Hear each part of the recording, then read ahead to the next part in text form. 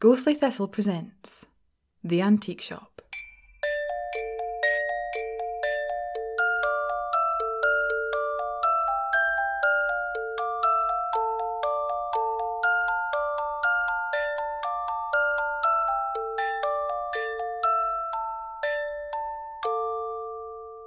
Episode 46, The Other Antique Shop. Despite encouragement fae Reid, it took me a while to work up the courage to confront the monster I'd created. I dinna mean that. Finn isna a monster. But I certainly built him up to be one in my head. I hated that I was relieved he was spending more time in storage than the shop. When a situation or conversation promises to be hard, avoid, and avoid some more. Despite his promise, Reid hadn't been in since we'd had that conversation, but it had only been a few days. As I was trying to build a script in my head of what I'd say to Finn when I did eventually grow enough of a spine to confront him, the bell above the door rang, and a confused-looking customer walked in, white business card nestled in their fingers. I expected to see the usual glance of wonder, the slight glistening of doubt.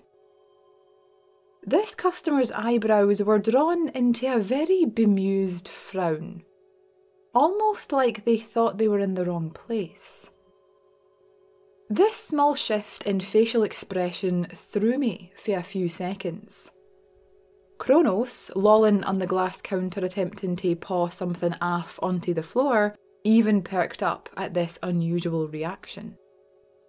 Disoriented, the customer wobbled their way to the counter, glancing down at the card in their hands every few seconds like it'd change or disappear. They smile at me, unsure, before placing the white business card on the glass counter. I've seen so many of these over the years that even before it snaps onto the scratched glass, I know something's off about this card. There's too much writing, too much detail. The font is wrong, the colour of the text. Christ, even the paper it's printed on is cheap and already beginning to curl at the edges.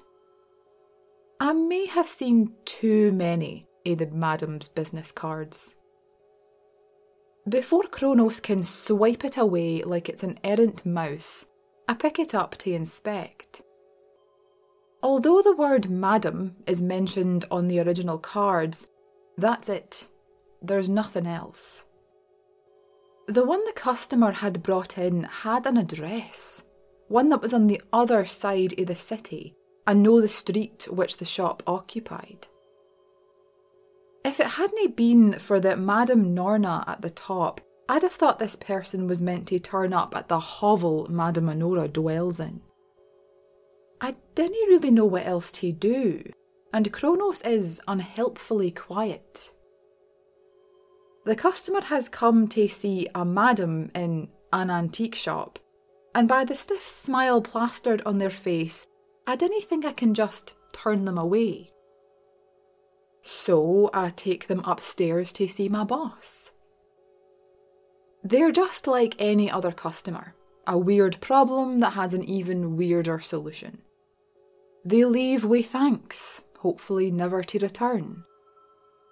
After they've gone, I dig out the card they'd brought in and show Madame Norna, wondering if she has any clues. Even if she does, her facial expression, as ever, remains stoic. It's no like she'd tell me anyway. She says she doesn't know who or what it is, and tells me Kronos and I should go and investigate. Kronos can leave the shop. I hesitated for a few moments, staring intently into her eyes, waiting for the punchline. I should know by now that it never comes. For the first time, Kronos and I were going on an adventure. I went downstairs to get the wee shite and tell him what the rest of his day was shaping up to be. He wasn't too happy when I suggested we buy a harness for him at the pet shop across the street so we could go walkies. I wasn't too happy when he smugly explained to me that he'd be carried when necessary. Wee fucker. Walking down the street with a cat at my side doesn't feel like the weirdest thing I'd done, but it probably is. Rather than take a few buses, it was decided by the wee shite that we'd take the train instead. This was the portion where he demanded carrying, and we both sat being shaken by the train whilst I swatted away curious passengers before Kronos could do it, drawing blood in the process. I was quite glad he was black. A lot of the older passengers gave us both a wide berth. I even heard some old hen fret over where she'd put her lucky ring. Eventually it's our stop, and being carried like he's an emperor, Kronos and I exit the station and eventually find our way to the address listed on the business card the customer left. I couldn't tell if Kronos was as surprised as I was by the place actually being an antique shop. A real one. Maybe no real, but normal. I bet the things inside wouldn't kill someone if they bought it. I was a bit disoriented, like the wind had been taking out my sails. I'd expected this to be a shady wee shop with a shady Madame Imposter, who the real Madame Norna would sort out in whatever way she wished. There was a bloody cafe next door to this quaint-looking antique shop. I dare no say it was nicer on the outside than the actual shop, even though it's true. I decided to go inside and held the door open for Kronos to follow me. There was no sign saying dogs or animals weren't allowed, and even if there was, good luck arguing with the wee shite. Sterile was the word that came to mind. A place cleaned so often that its soul has been swept up with the dust and dirt. Everything had a place. Everything had an order. There was space to move, sections that were labelled and signposted. Floors that were clean, corners free of spiderwebs. There were no nooks to hide away in, no items that'd catch your eye because they were out of place, nothing that would beckon or call. I expected to feel magic, to feel the pull of something I couldn't explain, the echoes of history, time, memories. I could feel nothing but the boredom that echoed around me aff the clean floors, pristine mirrors and polished glass. This was the shop with no one to make it messy. The one similarity between this shop and the real one was the door labelled private that was visible behind the wooden counter. There had been no bell on the door, but a few minutes after we'd entered, this door opened, and a woman, dressed as a tribute act to Madame Norna, appeared, and beamed at me when her eyes found me amidst the order of the shop. She greeted me cheerfully, no realising that Kronos was on the floor at my side, and introduced herself as Madame Norna, before asking me what she could help me with. Kronos nearly had to pick my jaw up. What the fuck was this woman doing? Assuming my silence was the overwhelmed kind, the kind some of the customers to the real shop experienced, she assured me that no problem was too weird, no situation too unusual. She had a remedy for them all. Did she? Because I was finding that hard to believe. The more I began to connect the dots, the more sinister this entire thing was. Why can nothing ever be funny? Were customers coming here with their real problems and she was giving them fake remedies? Was this allowed? Wasn't she interfering with their fates if she did that? Who had she inadvertently harmed with this charade? Fake Madame Norna began to look concerned when I still hadn't said anything, and taking his cue, Kronos decided to join in by jumping onto the counter, and I saw the flash of recognition in her eyes as soon as she saw his black tail swishing back and forth. The concern evaporated for her expression, and she stared at me with fear screaming for the depths of her mind. She immediately claimed she didn't mean it, that it was a joke, a prank, no harm done. Please dinna sue her. Christ, that was going to be the least of her worries. I questioned why she was pretending to be the madam. What good was coming for this pretense? There wasn't much money in the antique business, according to the fake madam. People had less money to spend. People weren't coming as much, and the few clients she arranged special sales for were dwindling. The business was struggling to stay afloat, so she'd had to do something. When one of her pals began having a strange problem, the real madam's card had come into this pal's possession, and they'd gone to the real shop together. Whilst waiting for her pal to finish with my boss, the fake madam had soaked everything about the real shop in. Noticed the customers buying things, and noticing how her pal came out burden-free, with her prescribed solution working a treat.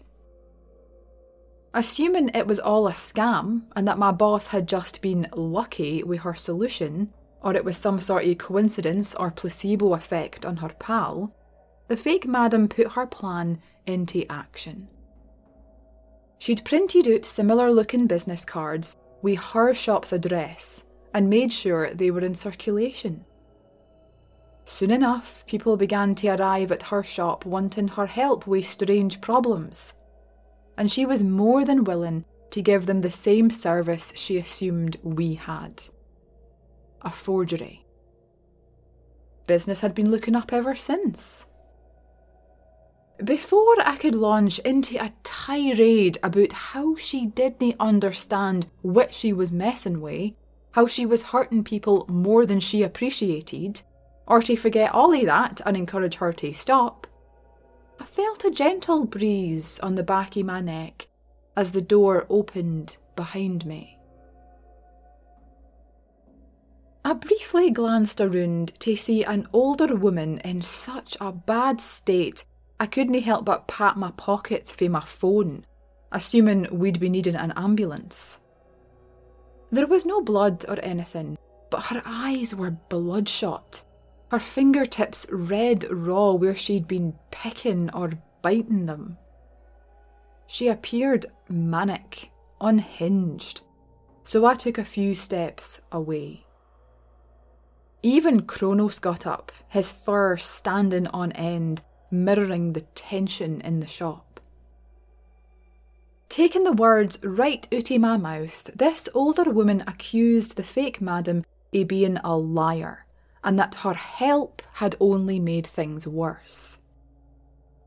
There were a few seconds where I thought I might have conjured this woman, and honestly, I'm still not completely convinced I didn't. The fake madam began to stutter out an apology, but this either wasn't quick enough or wasn't good enough to this disgruntled customer, as she began charging towards where the fake madam stood. I didn't know if she had a weapon on her, and I didn't want to find out because Kronos and I were standing around. It was only the shallowest thought. The stupid, inappropriate kind you get when you're in a serious situation but your brain doesn't want to process.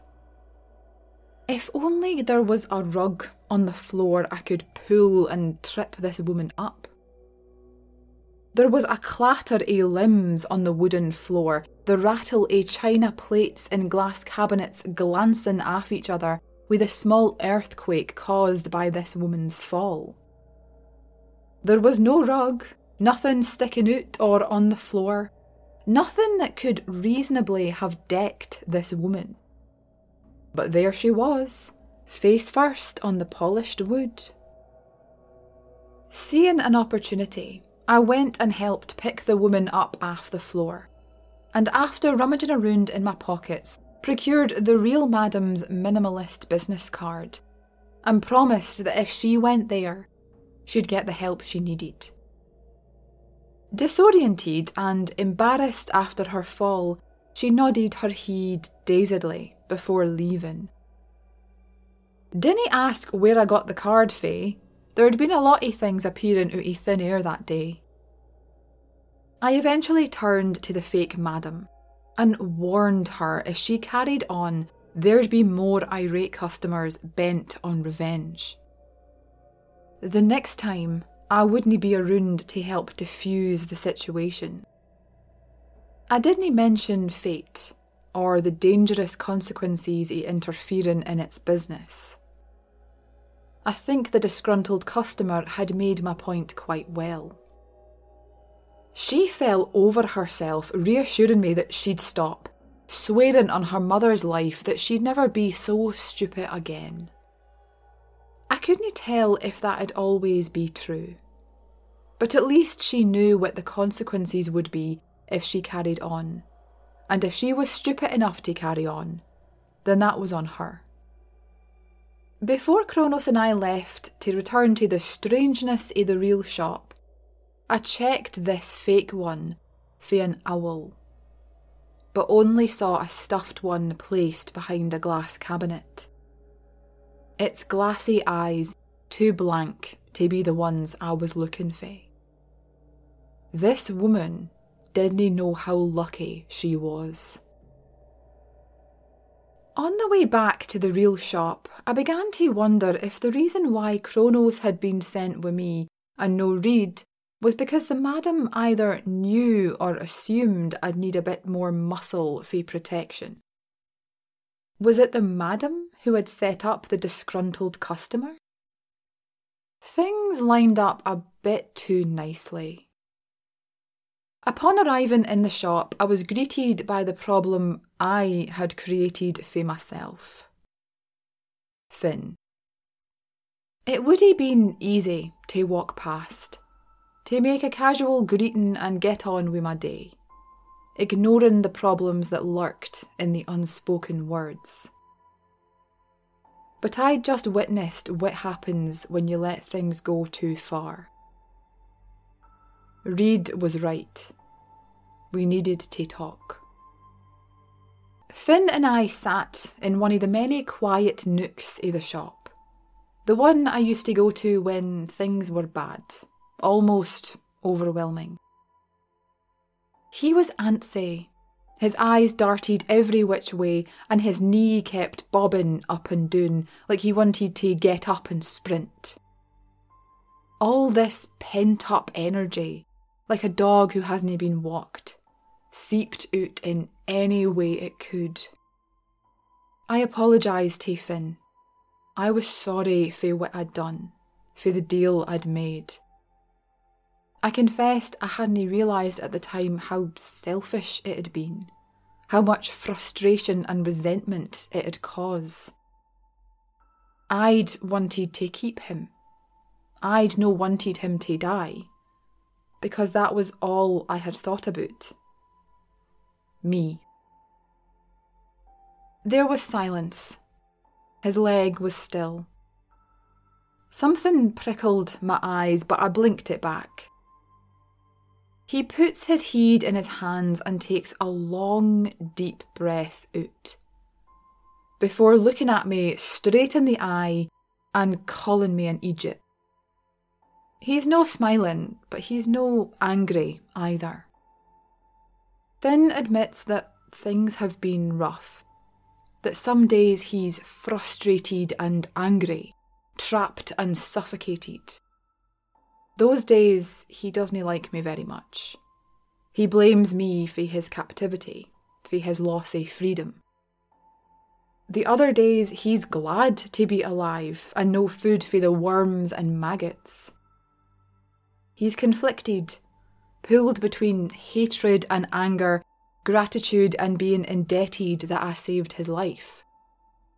I begged death themselves to save Finn. Stared one of the most powerful beings in existence in the face and begged for clemency, for Finn. How could he ever repay that? He was never just angry at me, but at himself. He reached out and took my hand, which I wish he hadn't done because keeping those tears at bay was proven a task too difficult for me. He admitted that despite his feelings, whichever end of the scale they were on, he was still my familiar, and still my pal. He needed more time to acclimatise, to sort himself out. Some days he'll be fine. Some days he's going to be an arsehole. But he'll be an arsehole who loves me, beneath it all. I wish I could tell you that a weight was lifted off my shoulders, that I unloaded the burden of guilt. But that too is going to take time.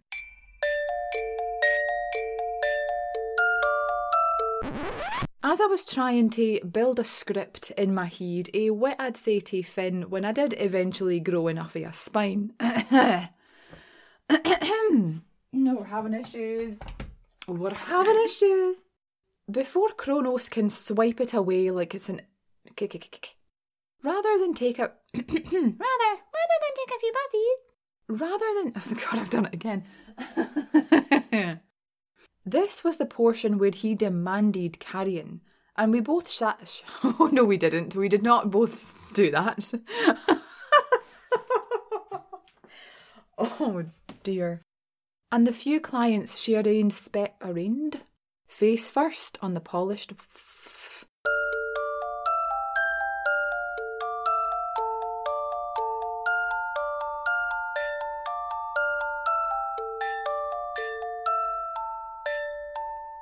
Thank you for listening to episode 46 of The Antique Shop. Episode 47 will be released in 2 weeks' time.